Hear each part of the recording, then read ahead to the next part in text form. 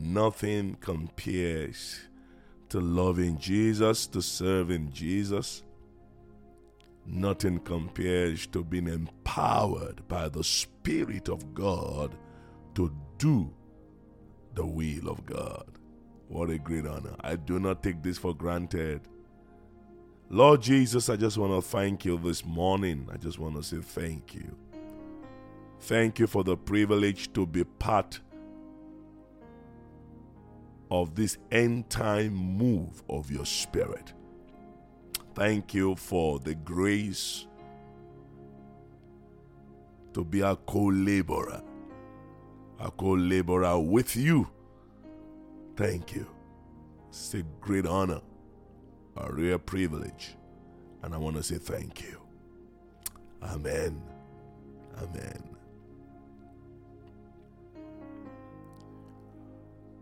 One powerful truth to keep in mind today is that the grace of God is always connected with the gift of God.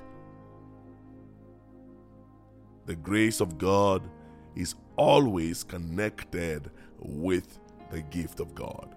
One of the reasons grace is released upon a life that is yielded to God is so that the gift of God can be used by that person to its full potential. And one of the ways grace is expressed in the life of a man is through the gift of God in that man's life. So the efficacy and power of your gift, is dependent on the grace of God upon your life. So the divine protocol in heaven, the pathway, the framework of how it is designed in the Spirit, is that God finds a person through whom He wants to express and manifest Himself here on earth. And such a person is then given the gift with which he or she would operate here on earth. And that's why Ephesians chapter 4 verse 7 to 8 says, now to each one of us, grace has been given according to the measure of the gift of Christ. To each one of us, not to a few people, to every one of us, grace has been given to the measure of the gift of Christ. This is why it says, when He ascended on high, He led captivity captive and gave gifts to men. Can you see that again? Grace is released upon your life so that you can fulfill your assignment with ease. To have grace, or rather to have gift without receiving the grace to use it, will lead to frustration, rejection, jealousy, envy, and depression. And on the other hand, to have grace without using the gift would amount to stagnancy, brokenness, shame, redundancy, fear, and above all, a critical spirit. Such a person will not be able to stand things that are done the wrong way, but he or she will not be able to contribute or do any better either. Why? He has grace, or she has grace, but not using that grace to drive the gift of God in his or her life. But listen to this. Grace is exponentially increased when a man or a woman begins to use the gift of God upon his life or her life to fulfill the purpose of God for their generation. As soon as the apostles of Jesus were lighted by the fire of the Holy Spirit on the day of Pentecost, they stepped out of their fears and comfort zone and went to the street to express the gift they received from the Lord. They gave the testimony of the resurrection of the Lord Jesus Christ on the street. Acts chapter 4 verse 33 tells us that with great power the apostles continued to give their testimony about the resurrection of the Lord Jesus and abundant grace. Some other translation says great grace was upon them all. Upon them all. They became a very powerful force that the government of the day became afraid of. They became strong together. They became visible and notable among their ranks. Now, listen to this. Whenever grace is combined with the gift of God, visibility is inevitable. It's inevitable. Many people are gifted, many people are graced, but sadly, very few people combine both gift and grace together to advance the purpose of God for their lives here on earth. David at 16 combined his gift with the grace of God that came upon him through the anointing, and his life became a subject of discussion at the palace of Saul. Oh yes, he became a subject of deliberation because he combined grace with gift. David became visible. He found favor. He found favor. 1 Samuel chapter 16 verse 21 to 23 tells us that so David came to Saul and stood before him, and he loved him greatly, and he became his armor bearer. Verse 22. Then Saul sent to Jesse, saying, please let David stand before me, for he has found favor in my sight. Favor in my sight. And so it was, whenever the Spirit from God was upon Saul, that David would take a harp and play it with his hand. Then Saul would become refreshed and well, and the distressing spirit would depart from him. There were people who could probably play the harp better than David did in Israel. Oh yes, oh yes. But David became visible because he combined his gift with the grace of God, with the anointing of God. David first found favor with God before he found favor before Saul. Now, the combination of the gift and grace of God provided refreshing for a king that was tormented and distressed by evil spirit. How do you know that your gift is combined with grace? How do you know? Because it brings refreshing. It brings refreshing. It brings freshness to the tormented. It brings deliverance to the oppressed. It brings joy to the brokenhearted. Brings conviction to sinners. Faith to the hopeless. And refreshing to those who seek God. When your gift does the opposite, then you need to cry before the Lord for the oil of grace. The oil of grace. Gift without grace also brings visibility. People will know you as one who has no grace, and they will truly avoid you like a plague. You cannot afford to be graceless, my friend. You cannot.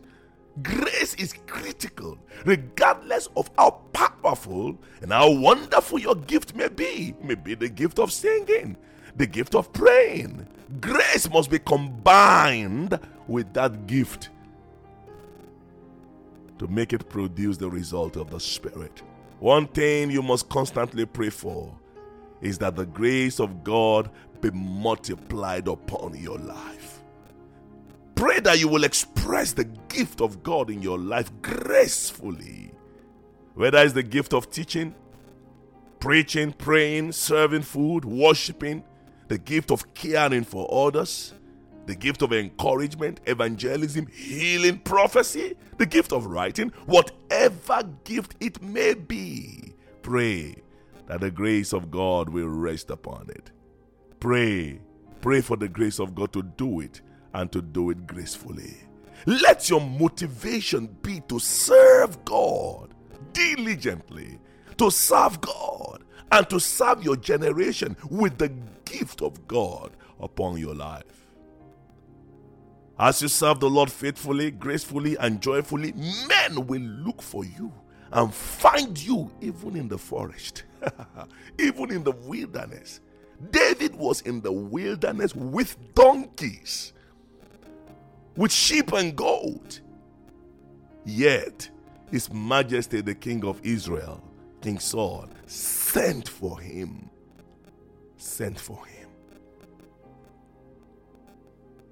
As I conclude this teaching this morning by the Spirit of God, I will want you to keep this in mind very importantly.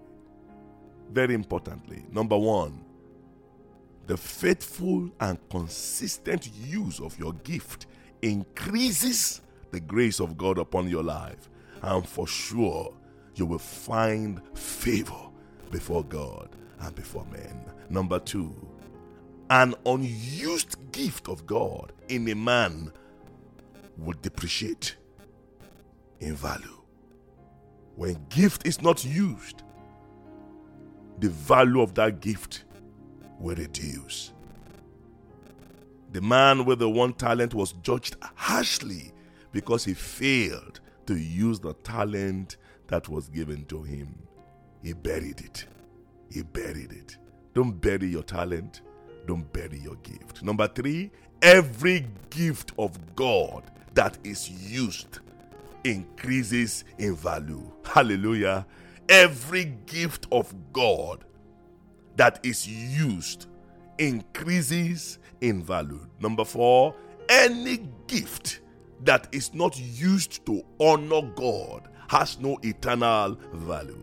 Anyone, whatever you may call it, whatever people may call it for you, if it is not used to honor God, if it is to gratify yourself, to gratify your flesh, to gain honor before men, if that gift is just to be seen by people, it has no eternal value.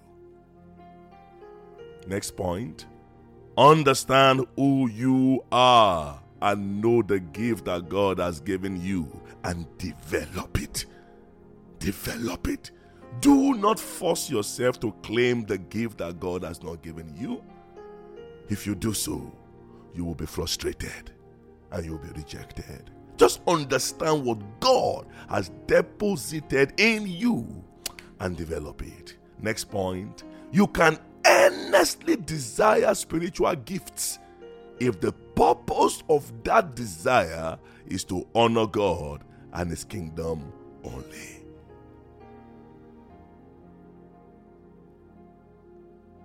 Number 7, gifts are meant to be developed. So spend time, give attention to your gift. Spend time to develop your gift. Whatever you give attention to will grow. A flower that is properly attended to will blossom, will flourish. Spend time to develop your gift. Invest into the development of your gift. If you are called to teach, spend time to study the Word of God. Set aside a minimum of 2 hours on a daily basis to meditate, to write, to make your notes, to document the things of the Spirit that have been revealed unto you. If you have the gift of singing and worshiping, spend time before the Lord, worshiping Him day and night in the secret place, so that when you come to the open, the grace of God will find expression in your life without struggle. Listen to me, brethren. What you do in the open is a reflection of what you do in the secret. If you are a worshiper, spend hours on your face before the Lord. And let me tell you the truth, men will look for you.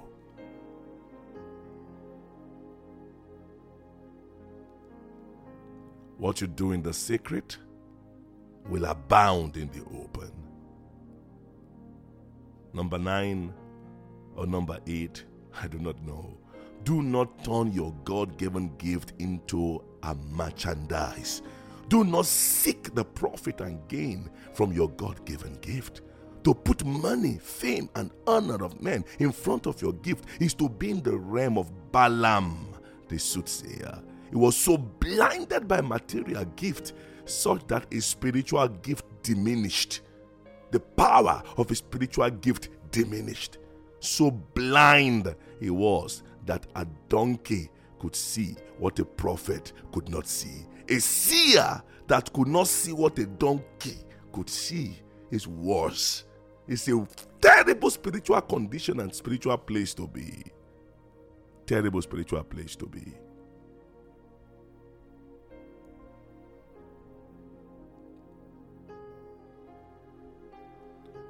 Don't turn your spiritual gifts into business. A young brother was asked to come and minister in song in our city, and the brother made a list of what he wanted.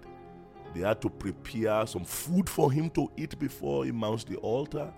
He needed some 2 to 3 people to wipe away the sweat from his face. And then the honorarium he needed to get after the meeting was determined. What a shame. What a shame. To minister before your God, before your Father. If you truly have a personal life of worship, it should be a joy and a thing of great treasure and honor to minister before the Lord.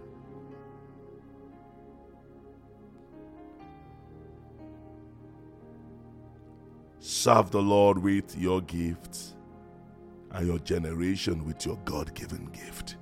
At the end of David's life, it was written in Acts chapter 13 verse 36, saying, for David, after he had served his own generation, by the will of God, he fell asleep and was buried with his father and saw corruption. Friends, serve the Lord with your gift. Serve the Lord with your gift. I commend you to God and to the word of his grace, which is able to build you up and give you an inheritance among them that are sanctified. And I say to you this morning, may the grace of our Lord Jesus Christ, the grace of our Lord Jesus Christ, the love of God, and the sweet fellowship of the Holy Spirit in the privacy of your room and in the public be upon us all, be upon you now and forever. Maranatha. Amen. Amen. You were close like no other. I've known you as a father. I've known you as a friend. And I have lived in the goodness of God.